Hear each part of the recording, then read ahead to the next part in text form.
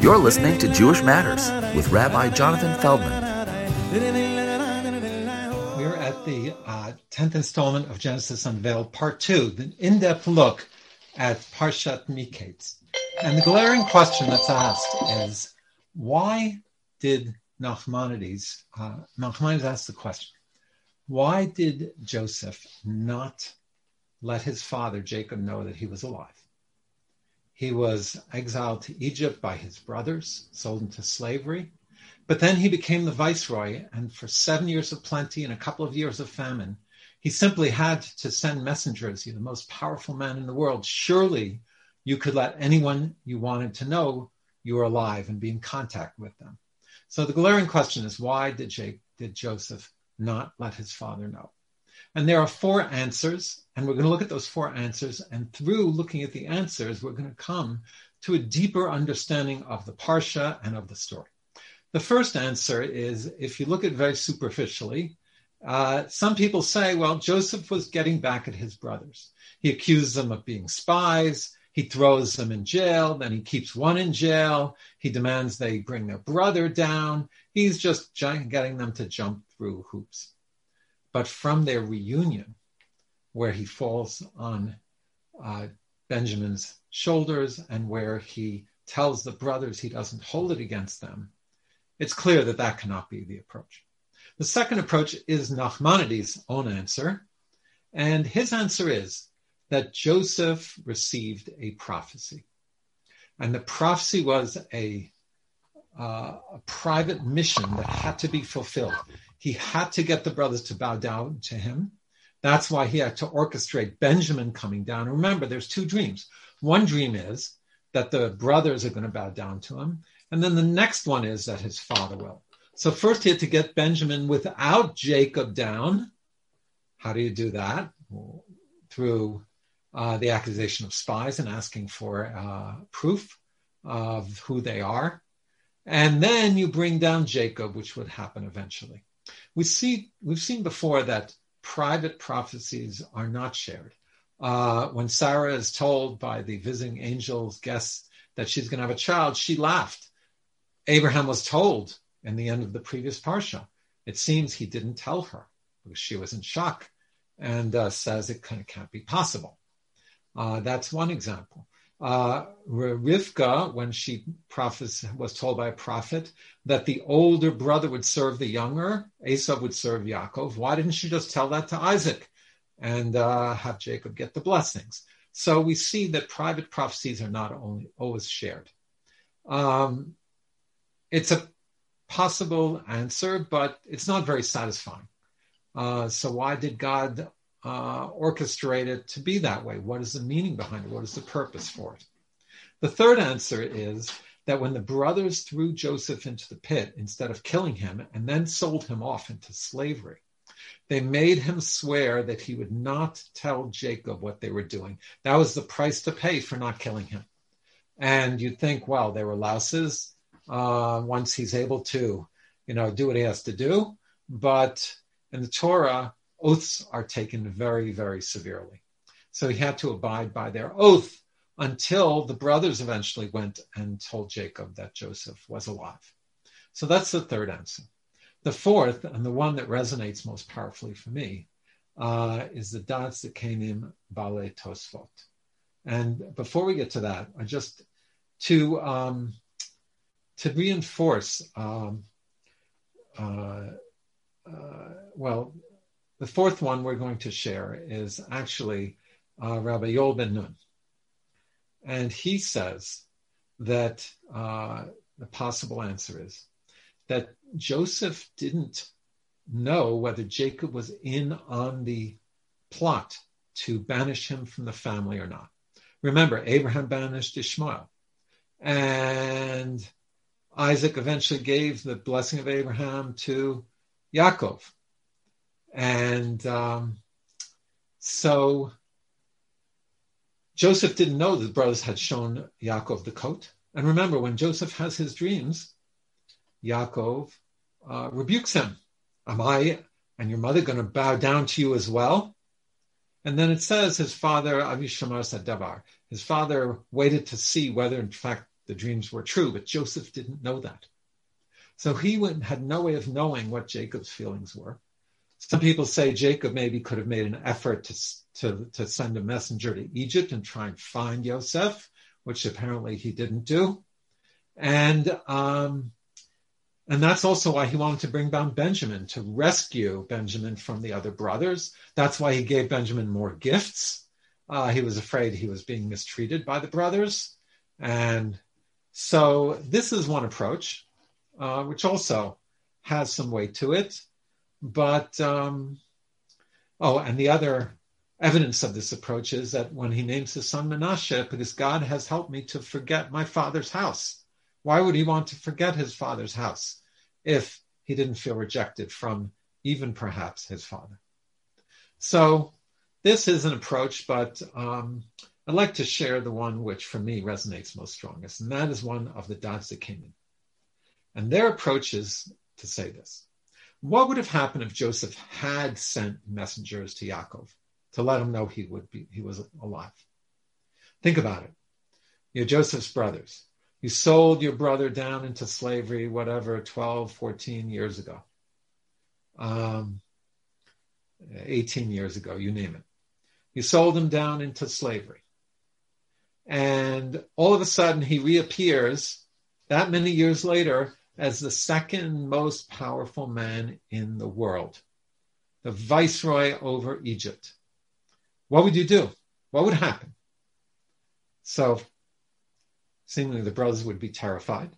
They would bolt. They would run away. They would be afraid of Joseph's revenge. Remember, like Jacob had to bolt from Esau. So Joseph's thought process was, better that Jacob should think he is dead. Better Jacob should think that he has died than to see his sons fighting together, than to see conflict and rift in the family.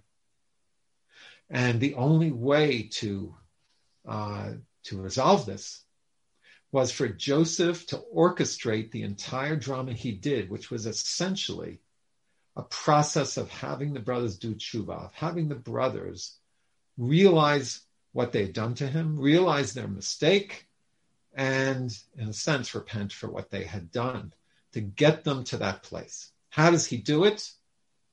Throws them in jail, like Joseph was thrown in jail. Then we talked about this in part one. He plants the money in their bag and makes it even more difficult for them to come back down to Egypt. And when when they're thrown in jail, what do they say? We are guilty. This is happening to us because we are guilty. We've done wrong before God. We didn't hear our brothers' cries calling out to us. Now, if you look in the Torah text, we don't see Joseph crying out, but we know the Torah doesn't give us every piece of narrative.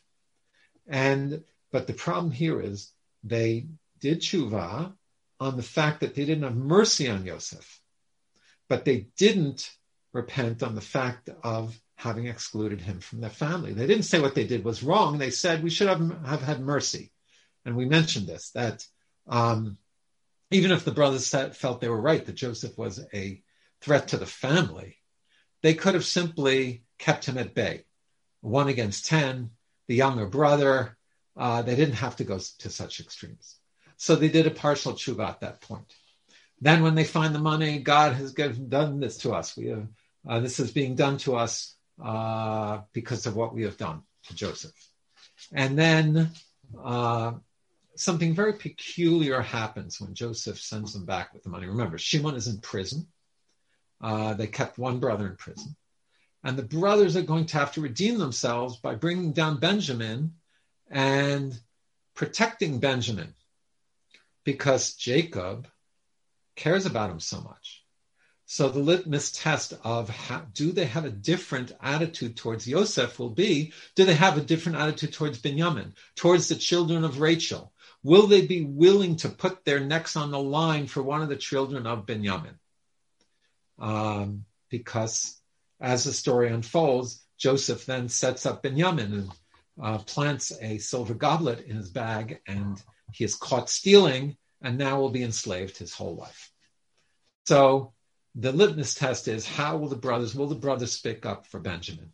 That will be the ultimate test of whether they have learned from what they did. There's another factor that has to be mentioned. There's a very peculiar detail. Remember, the Torah's details are all there for a reason. It says that when they were traveling out of Egypt after being accused of spies, they opened up the bag. One of them opened up his bag, and the money that they paid for the wheat was in the top of the bag. And this made them even more scared and concerned because, as we said, it would be even more difficult to go back down with Benjamin and free Shimon. So, and then when they get to Jacob, they unload the rest of their bags, and at the bottom of their bags, the other 9 find money. Why did Joseph plant the money in the top of one bag and the bottom of the others? Joseph is a master director. He is directing a drama which is meant to play out on so many levels. Think about it. First, he wanted the brothers to discover the money without Jacob there so they could air out their own feelings of guilt. What was the association with Joseph? Why, when they were accused of spies and now found the money, do they say this happened to us because of what we did to Joseph? So there was the measure for measure of being thrown into prison. And there was also Egypt, simply the fact that they were down in Egypt where Joseph was sold into slavery. So you go to the place which reminds you of your misdeed. Now, that's the first step, to get them to flush it out between them without Jacob being there. The second step is that when they get to Jacob, they find the money. Now the test is going to be on Jacob. And one of the commentaries says this, that Jacob also had to do tshuva. The Talmud says that he was wrong to favor Joseph over the other brothers, that it caused all of this discord and all of these problems. So Jacob now has to let go of Benjamin, the other son of Rachel, to go save Shimon. Not willing to do it. So now he had valid reasons not to do it. You've got this crazy viceroy who's framing them, already has one in prison. He says, I've lost Joseph, I've lost Shimon, now you're going to take away Benjamin from me. But then the grain runs out and they go to their father, are we going to starve? And he finally relents and lets them take Benjamin. And so here we have Jacob also evolving beyond his favoritism for the sons of Rachel. And that will be part of the process of tshuva. And even if he doesn't do it on the front end, let them go down with Benjamin.